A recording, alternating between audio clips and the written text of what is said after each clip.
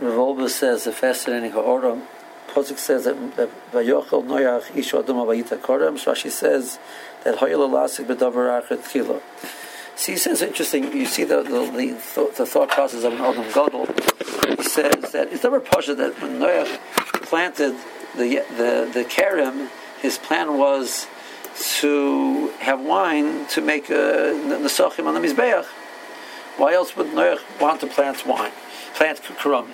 And even so, since these are things which can be used for other purposes which are not necessarily proper, so he was Mashana the Seder. He made himself chulin. He says Reuven Noach was 600 years old, and he was a Navi Hashem, and he was a person who just spent a year in the Teva. He comes out and he does one thing wrong. He says, oi, chulin, ois. He says, that's our minig. He says, Motzi Yom Kippur, the first thing you do is you go out and you start building the sukkah. When a person has reached a madregas, he's been able to connect into some element of godless.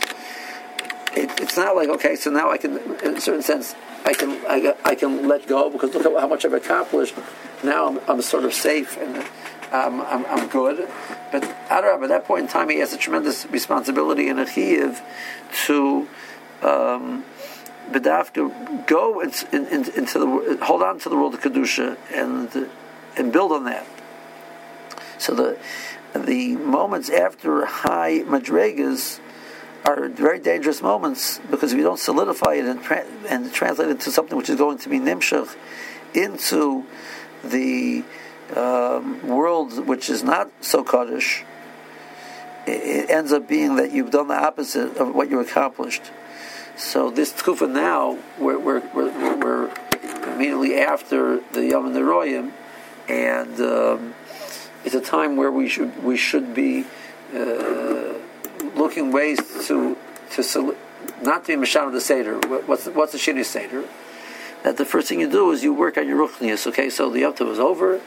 So the first thing a person thinks about is, so much time I missed at work, so much time I did. I got to figure out how to take care of that. That's the first. Many times that's our thought in the back of our minds. What we're saying over here is we have to be thinking about very much. I've accomplished tremendous things. How am I going to hold on to them during this long winter and the months ahead, where I don't have that. I don't have that siyata d'shmaya, that obvious siyata d'shmaya which we had during the Yom Neroyim. So my avodah shouldn't be mashana the seder and let myself get sidetracked and think about putting my gashmias back together. I've been so busy with the ruchnis, I have to work on the gashmias. But dafka in this moment, a person has to say, okay, what were my kabbalas I made it for the year?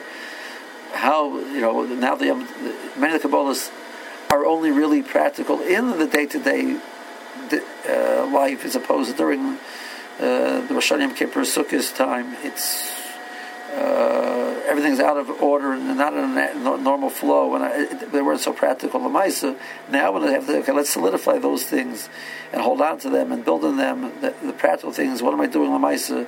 It's been a month since Rosh Hashanah. It's over 3 weeks since Yom Kippur. So are my kabbalas in place the way I want them to be, etc. So that's going to be the avodah which a person should be working on at this point in time. Have a good Shabbos.